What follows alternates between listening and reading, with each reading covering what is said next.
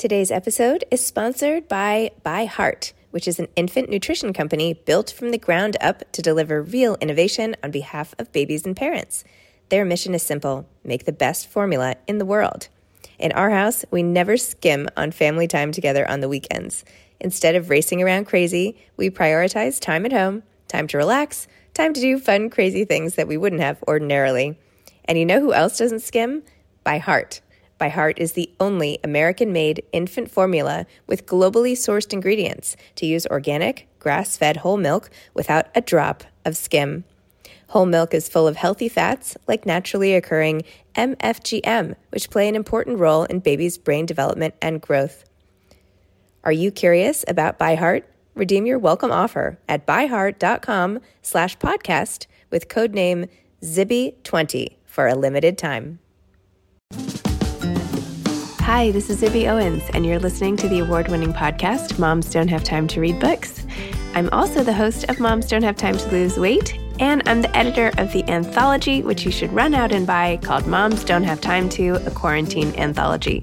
All proceeds of that book go to COVID-19 vaccine research. And I'm the editor-in-chief of Moms Don't Have Time to Write, a new publication on Medium, and we're accepting submissions, so please send your personal essays there. And if all that isn't enough, you can follow me on Instagram at Zibby Owens, and my website is zibbyowens.com. Okay, now back to this amazing podcast. Jessica DuLong is the author of Saved at the Seawall, Stories from the September 11th Boat Lift. And let me just say right away that we are doing this episode, releasing it on 9/11. We recorded it just a few days ahead of time. And for those of you listening, my thoughts are with you. And I'm going through this at the same time. I lost my very best friend and college roommate, Stacey Sanders, on 9/11. And I think about her every single day. And that event, for me, not only changed my city and country, but my own personal life and sort of approach to living. I was 25 and realized at a very young age that life was not permanent, that every day and every minute was a gift and could be snatched away momentarily. And so I changed the way I live. And I don't know, this day is incredibly emotional for me and meaningful. And I was honored to get to talk to Jessica DuLong about her experience. And if you're listening to this on 9/11, I'm doing a bunch of Instagram lives throughout the day with different authors. So I hope that you start by listening to this podcast in full because it's amazing and moving and really important in so many ways. And then you can check out Zibby Owens on Instagram for the other Instagram lives I'm doing. And I will be thinking of all of you today and hoping that we all turn a new page. And I don't know, there are no words. But anyway, okay, back to her bio. So Jessica DuLong is a Brooklyn-based ASJA award-winning author, journalist, historian, ghostwriter, collaborator, proposal doctor, editor, and writing coach. She has collaborated on a wide array of narrative and other nonfiction books, including memoir, history, trauma, psychology and neuroscience, health and wellness, racism, equity and justice, gender, parenting, law, and personal finance. I mean, what hasn't she done? She's taught writing with Voices from War and the Sackett Street Writers Workshop. Her first book, My River Chronicles, Rediscovering the Work That Built America, A Personal and Historical Journey, explores the value of hands-on work through memoir, history, and reportage. Her journalism has been published by CNN.com, Newsweek, International, Rolling Stone, Psychology Today, New York History, HuffPost, Newsday, Parenting, Cosmo Girl, and Today's Machining World. Her media appearances include Spike Lee's forthcoming HBO multi-part documentary, NYC Epicenter's 9/11 to 2021 and a half, which I can't decide if I can handle watching or not.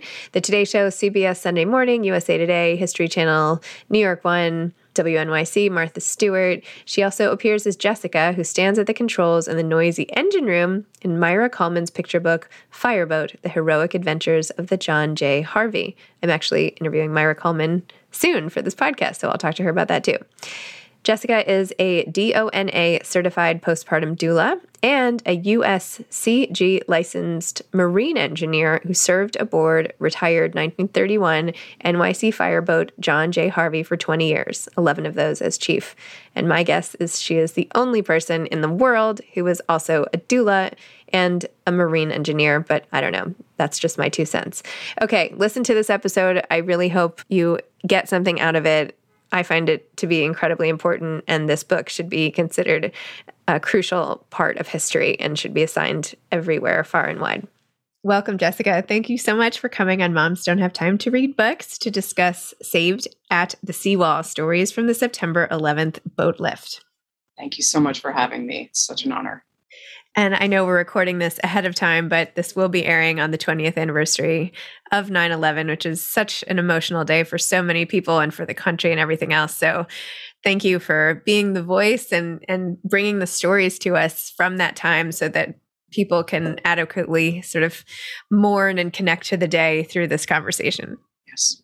This book, I mean, I did not know. I feel like I've learned a lot about 9/11. I lost my best friend that day. I've spent a lot of time watching footage and, I've been down that rabbit hole many times. And yet I had never learned the things that you described. And I didn't even realize this whole scope of the rescue. And I'd always wondered what had gone on down there that day in this detail. So I am so grateful for this story and for the answers to some of the questions I had. So I just wanted to say personally, thank you for all of your reporting and the amazing stories you wove in here and detail and facts and everything. So I'm just personally super grateful. That really means the world to me. It's so interesting to live in a city that's a port city that grew up around its ports, and so little information so many of us have about what's going on in the water. And so, yeah, you're not alone. So many people are hearing about this for the first time every time,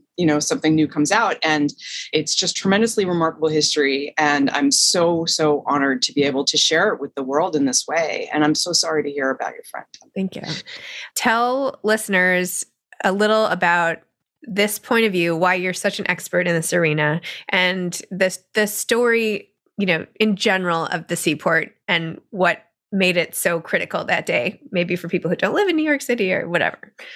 Yeah. Well, even if you lived in New York City, very often people forget that Manhattan is an island. And the fact that Manhattan is an island played such a huge role in the outcomes for so many individuals that day.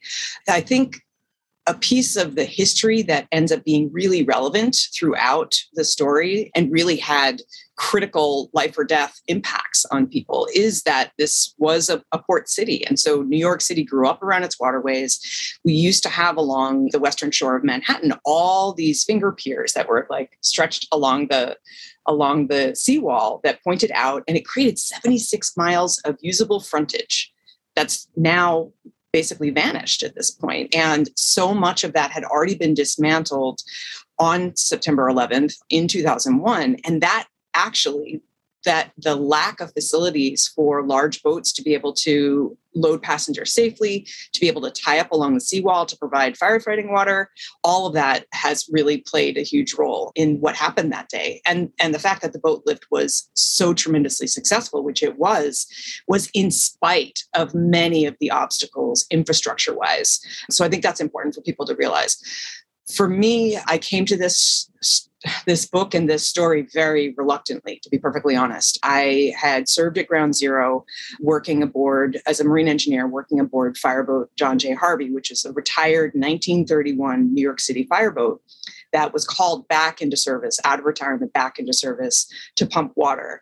So fireboat John J. Harvey was called back into service to pump water at Ground Zero because when the towers collapsed, all the hydrants were buried and the water mains broke, which meant that the only firefighting water that was available for days after the attacks was provided by fireboats, active duty and retired fireboat John J. Harvey. It was river water. And there's this amazing story that the person responsible for calling John J. Harvey back into service is a friend of mine, Tommy White. He was then lieutenant, since retired FDNY captain. And he actually is the one who put out the call and said, hey, Harvey, can you pump and come back, drop off those passengers and come back? And he told me this story about firefighters doing a typical thing. I mean, it's so debris and dust clouded, right? And so firefighters are trying to use the water from the hose lines to wash their faces. And they didn't expect that it was going to be salt water from the river. And so just that incongruence is just really interesting to think about. So that's how I came to this story, that's the reluctance that I brought to the story, which was basically that I have my own psychological fallout from service at Ground Zero. And I was very reluctant to immerse myself in the stories that needed to be told. And what eventually overshadowed that was that I realized that I had a responsibility as a mariner, as a writer, a journalist, and someone who could speak both languages, boat and layperson, to collect this history, because 10 years had gone by and no one had collected it. And I felt a responsibility to bear witness and to do my very best to get the story out there. And it has been a very, very long slog. And 2 decades in this material is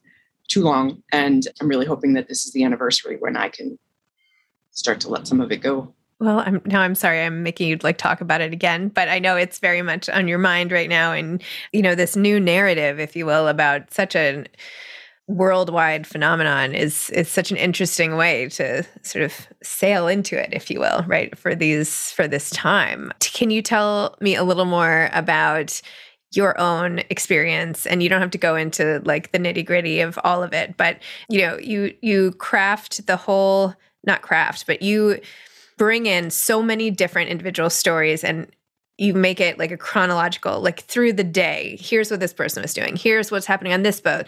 Here's this guy turning around on I-95, and here's, this nanny in a townhouse with the, holding her baby running. And here's right. So we see it through all these different points of views around the city, on the water and all around. So bring in your own experience now to it, for that day and maybe the next day. And, when you got involved yourself. So I got involved myself at Ground Zero on the 12th.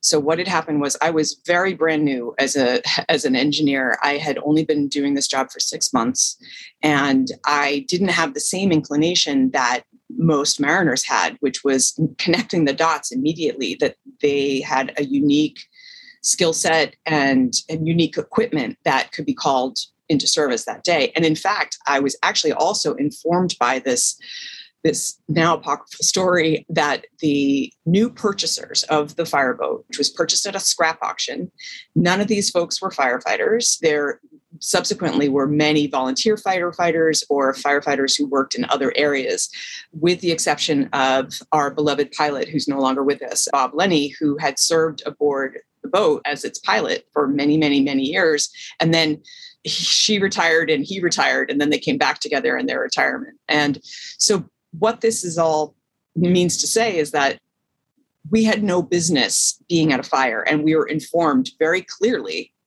just right before this happened.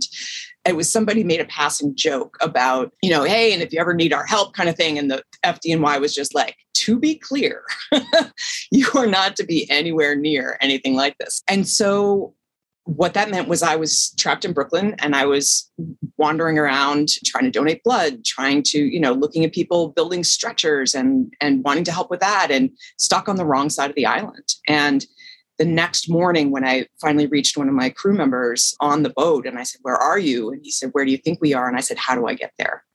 And so Pilot Bob Lenny had also arrived on the 12th, and he had just come over via the Brooklyn Navy Yard, where that's the FDNY Marine Division headquarters. And so I was able to catch a boat and head over and be there. And I'll never forget the experience of rounding the tip of Manhattan. And as you probably recall, the way that the wind was blowing for kind of some days was straight towards Brooklyn. And so just the visual of that column of smoke rising up and coming around the tip of Manhattan, and wearing this PFD, this life jacket that was adjusted for somebody much bigger than me. And, I'm 5'5", and, that did not take up that much space. And this thing is just flapping in the breeze. And I just felt like it was such an apt metaphor for how I felt, which was just completely ill-equipped and not big enough for this, not big enough.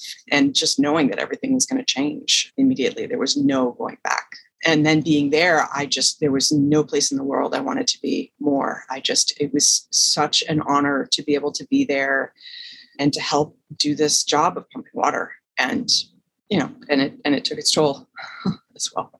And how have you coped with that? What have you done that's helped? all kinds of things that have helped and not helped. I wish I had better answers. And in fact, I think that's part of why, as a journalist, I write all of these stories about grief and trauma. And as a book collaborator, I help lots of people with memoirs and other books that have to deal with trauma.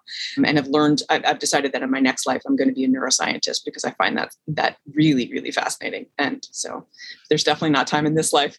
But I try to learn as much as I can about how this actually works. And I'm really interested in reminding myself and sharing more with the world about the fact that these are physiological responses, that it's not like someone is choosing to have PTSD or choosing to have, it's not a weakness. It's literally something that lodges in your body. And so then it's about management. Like, how do you manage it? And so I think there are a lot of good options out there. And as I'm writing about it a lot for CNN.com, people can actually go to my website and find tools that I try to say that I'm using, but they're out there, and hopefully others will be better than I am at actually putting them into play. But honestly, mindfulness practice is hugely, hugely, hugely helpful for me. Okay, we can't bubble wrap our kids to keep them safe, but we can give ourselves some peace of mind now with the Life 360 app, which I am obsessed with. I first heard about this from a girlfriend at a party who told me that this was the app to use. So I got it, and now I am obsessed. It's a family connection and safety app that lets you track the people and things that are most important to you. And it's much more than sharing location. It is about safety. It keeps families connected and protected throughout the day. Plus, it helps you find your things. So I have tiles, one of which I put on my phone, which I lose 100 times a day, and I can find it through the app whenever I lose it. Also, it lets me put in locations of interest. So I get alerts when my kids reach school after taking the bus, or when my husband gets to LA, or whoever you want to track. You can do it with Life 360 and feel very protected and safe. And it makes life better. It makes peace of mind better. Life 360 has my family's back when they're on the road, and I can track their stuff too if I need to. Plus, of course, it's a lifeline during emergencies because you can have crash detection to know if one of the kids is in an accident. And with 2 almost driver's license kids, that is super important to me too. So put away the bubble wrap and protect your loved ones with Life 360. Visit life360.com or download the app today and use code BOOKS, BOOKS, all caps, to get 1 month of the gold package for free, plus 15% off all tiles. That's life360.com, code BOOKS. Yeah, I feel like mindfulness to me means just like refusing to think much past the moment. I don't know if that's even really what it is. It's like, just like, I think it counts. Keep looking down, right? Like keep looking, like I start to worry and I'm like, I can't go there. I have to stay here. Like I'm going to keep looking down and like get through this day and get through what I have to do next, and not what I have to do, not like what might happen in the next 5 years or, 6 months or whatever else. I don't know. No, that's really valid. And in fact, one of the very core, and it's almost throughout any modality of treatment, one of the very first steps when you're spiraling into some kind of trauma or worry or panic or anxiety is to feel your feet on the ground. Yes. Mm-hmm. And so that's a very grounded approach. You're spot on. You're doing great. Thanks. Well, I didn't have, that was not my experience during that time of 9/11. I was at business school. I had just left, and I had lived with my friend Stacy on and off for 7 years. And she was in the North Tower right on the 93rd floor. So I like to believe that she was there and didn't know what happened. But I actually have no idea. And this medium I spoke to once said that wasn't the case, and that actually she was with a colleague on a staircase. So I don't know what to believe, But they had said don't travel or all that stuff, right? So I was in Boston waiting for everything, like watching on the news and talking to all our friends back home. And I went to class the next morning, and the teacher said, if anybody needs to leave, we understand. And I was like, I have to get out of here. Like, I can't do this. And I got in my car, and I was the only one on 95 driving from, or whatever the roads, from Boston all the way. I stopped at my friend Stacy's family's home and saw her parents. And then I was like, I'm going to try to find her, right? Because remember, everybody was trying to find everybody. So I was still sure, like, she was wandering around with amnesia or something like in a movie. But I remember just how eerie it was driving, nobody on any of the roads, and like, hoping that I would be allowed in the city, and like, driving down to Lower Manhattan and getting stopped everywhere and passing tanks and just craziness. So I remember that September 12th in the city very well, and all the days after, and just the loss. And, I feel like at the time I coped mostly by, crying and eating and, not good stuff. But, for me, it was crying is good. Crying is good. Eating, whatever, But for me, it changed my entire life. And I feel like it has for you. I mean, I'm looking at like the work that you have done on this is monumental, truly. I mean, you're a historian, and you deserve some sort of like prize. I don't know what those prizes are necessarily, but this reporting is really amazing. And I feel like this should be on everybody's shelf. Like, this is like serious reporting here. So, oh my gosh, it's like, the Shoah of 9/11, essentially, right? This collection of stories. Anyway, I'm rambling, but anyway, I just found that whole, personally, for the city, for the country, as a New Yorker, as everything. And, I have lived my life completely differently as a result of this. And, sometimes I wonder what, like, the sliding doors of it all, what would have happened to everybody, not just me. But anyway. No, I'm right there with you. And definitely there was a turning point where, as you say, the sliding doors, it's like there are doors that just closed and doors that opened that would not have happened otherwise. And I'm not, a policy wonk, and I don't have that depth of knowledge, but it's really interesting to me to see the analysis by people who really are informed about that, and just to see all of the changes that have happened. And just on a more, I'm thinking like, global political scale, but I think it was somebody tweeted who I think was really young when it happened. And it's something that really stayed with me, and I probably should have saved it. Right. And so I could call it back again, but it was something to the extent of, I think she was 3 on that day. And she said, it never occurred to me about the shoes at the airport, that any of this was new, or like, so just think about talk about doors that closed, like all of the sort of freedoms that we took for granted in this country, that those doors just closed, and it was like on a temporary basis, and they never reopened. And so I think there are so many reasons why this history is important. And I could rattle on and on and on, but one of them is just so that we have the power of hindsight to see where things began. Mm-hmm. Like how did this trajectory take place? How did it happen? And really, it's important to me to mention that one of the most just crystallized, powerful pieces of spending this time with this material and all of this reporting and crying with my sources as they walk through their most harrowing days over and over again is, first off, gratitude that they shared their stories with me. And some of them told the story in its entirety for the first time when we were having these conversations. And they did so, I think, out of that same obligation that I felt, which is feeling the need to bear witness to history and to make sure that this history isn't forgotten. And particularly at this time in our country where there's such a powerful reckoning that's happening, where we are reevaluating and drawing new attention and having new lenses on old history that we've been taught over and over again. And there is such brutality at the heart of the founding of our nation. That is absolutely true.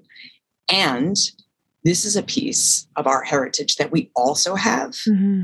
And we need to keep that in mind. I mean, what you have more than 800 mariners all spontaneously rising up to say, okay, people need help. There are people stacked 10 deep along the seawalls of Manhattan. Depending on which moment it was in time, they're dust covered, they're injured, burned, clothing melted onto their bodies. I mean, just horrific situations. And these mariners went got people onto their boats in ways that are not standard at all. People climbing fendering, like ladders that were horizontal because that's the way they could bridge the gap. All of these details that I recount.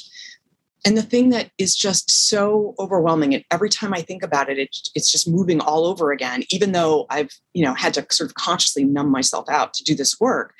When I picture that these mariners went over, loaded their boats up, overloaded beyond Coast Guard regulations, bringing on injured people, triaging them, giving them first aid, whatever they needed to do, whatever they could do, giving them water to get the debris out of their eyes. They bring them to safer shores in New Jersey, Brooklyn, Staten Island, any place that people needed to go. And then they disembarked passengers at unfamiliar docking facilities with, subpar equipment, not what they needed for a normal operation. And they turned around and they looked at the island on fire. And it was on fire for months after this. And they went back over and over and over again. They went back. Everybody else was running away. And they said, we have this incredible opportunity to help. We can do something that no one else can do. And so there is just tremendous honor in that choice. And the big thing that I'm really, where I've landed after 20 years, and I just wrote a piece about it for the Daily Beast, is that we got stuck in these narratives of heroism. And there are the heroes, and we should applaud them. And then there's all the rest of us. And that is so dangerous and so not the whole story, because actually these were just civilians. They were mariners. They had boats. They had training to be able to run a boat, to be able to there was serious professionalism. They had first aid training that was really helpful. And they were just people. And what we know over and over again throughout history, that the first responders at a disaster are civilians. And over again, Rebecca Solnit wrote this beautiful book about it, Paradise Built in Hell. Over and over again, people use whatever they have at their disposal, the simplest skill sets that they have, and they help each other. And we lose track of that reality because so much of the news we consume is about division, divisiveness, the wrongs that we do to each other. And so it's so important to me, especially now in the middle of a pandemic, that we remember that this is actually who we are as well. And we can be this. And all of us has the capacity to choose kindness, to choose compassion, to make a small choice. And usually you don't have to be on a boat gunning straight for the island on fire. There are small things we can do. And so that's the thing that gets me all these years later, that we need this. We need to start coming together. Oh, so emotional. How are you going to talk about this day after day? I mean, this is so intense, and you're so right about everything, and it's inspiring and upsetting and all of it all mixed together. And you're right. I mean, it doesn't take, there's so many little things that aren't so little, telling a man who's laying down to get up, right? Just get up, keep walking, ripping the t-shirt when the person was making, masks, and the people helping the girl with the scratched corneas, and, all these little things, the firemen who land on top of each other. I mean, oh my gosh, it was just like a series of goodnesses, kindnesses that people didn't even think twice about. They did it instinctively without a second thought. And that's the magic of it, really. And that, you nailed it. It's magic. And it's also utterly human. Mm-hmm. Right. And so we have this image of when the plane's going down, not this particular plane, but the plane's going down, or you hit a bad patch of turbulence, you reach out to the hand of the stranger next to you. Why do you do that? Because in that moment, who they voted for, where they live, what their politics are, whatever other ways, these arbitrary ways that we have decided to categorize each other, none of that matters. What you see in that other person is their humanity. And that's what the mariners saw. It was just about shared humanity. So there's this really powerful moment for me that keeps coming back, where I was speaking with New York Waterways Captain Michael McPhillips, who had run off to sea, I think at age 16. He was a mariner, he had it in his blood. And he, despite the fact that the health complications that he had as a result of his service at Ground Zero, that meant the end of his maritime career. And he still says that he was lucky to have had the opportunity to serve in that way. And he also says well, of course we didn't have a choice. And then he stopped himself and he said, oh, well, I guess we did have a choice, but like, it was never like, it was a non-issue. There was no pause. There was no hesitation. Or if there was a hesitation, for example, Rich Varela, who you mentioned, who put those, handkerchiefs that he made, sort of masks that he made out of his own t-shirt and handed them out to people. When he was heading back from safety, he lived in New Jersey, he heads back, he could just go home and he looks at the second tower coming down and he looks at the faces of the firefighters who have just watched that happen. And he sees that they need help and he says, I'm going back. And he goes back. And in that moment where he's crossing, he says, I might die today. And he's like, this is what I need to do. And again, I mean, this is hero stuff. And I feel like more often than not, talk about mindfulness, the more we recognize our own shared humanity, we make these choices over and over again. It's when we get stuck in our small stories, our limited versions of ourselves, that we get stuck in these divisions. And I mean, talk about moments to realize our interconnectedness. We have a global pandemic. We have climate crisis that is unprecedented. We are in a crux point right now, and there are all these doors closing behind us. We have to come together. There's no choice. There is no other choice. We are completely interdependent. Our safety is absolutely contingent upon your safety, is contingent upon your safety. Like, there's no getting around that. And I'm praying that this is the moment. This is the moment. Wow. Jessica, thank you. Thank you for your light conversation. No, I mean it. I am grateful for the service again, not just that you showed up when you didn't have to, and it wasn't even a choice, you just did it, but that you're continuing to do it now and getting these stories out there, telling the story of the day, having us all sort of live through some of the minor moments that make up history. I mean, I don't know. I just found this to be the most powerful read. It didn't even feel like a book. It was like a immersion into, I don't know, the darkness that was, even under the cloud. I love books that make me feel, and this just didn't even feel like a book. It was so true to life. I mean, obviously it was true. Anyway, I was overwhelmed. And on 9/11, which is being aired today, and all of my own emotions and everybody else's emotions, like, I feel grateful to have had you take me for this ride down the path to this anniversary and everything. So thank you for your willingness. I mean, I think it's a hard ask to ask people to return to these really, really difficult moments. But I think it's so instructive. I think, especially now, 20 years out, if we can't do it 20 years out and take the goodness, extract the goodness and the meaning making that is absolutely crucial to trauma, survival, and healing. I mean, but I thank you for your willingness, because it's heavy lifting. So thank you. No, it's important. It's what we all carry it anyway. It's true. It's true. All right. I will be thinking of you on Saturday and all of the characters in the book and what they're going through and all of it, in addition to my own experience. So thank you. You too. And let's just, as my hippie parents taught me, let's just send out the good vibes. Yeah. Sending out good vibes. Staying where our feet are. Okay. Exactly. Bye-bye. Exactly. Bye-bye. Thank you. Thanks for listening to this episode of Moms Don't Have Time to Read Books. Don't forget to follow me on Instagram at Zibby Owens and at Moms Don't Have Time to Read Books. Also sign up for my newsletter at zibbyowens.com and sign up for my virtual book club and meet lots of authors on Zoom every other week. Thanks so much to Steve and Ryan at Texture Sound for the sound editing. And thank you to Morning Moon Productions for providing this fantastic intro and outro music.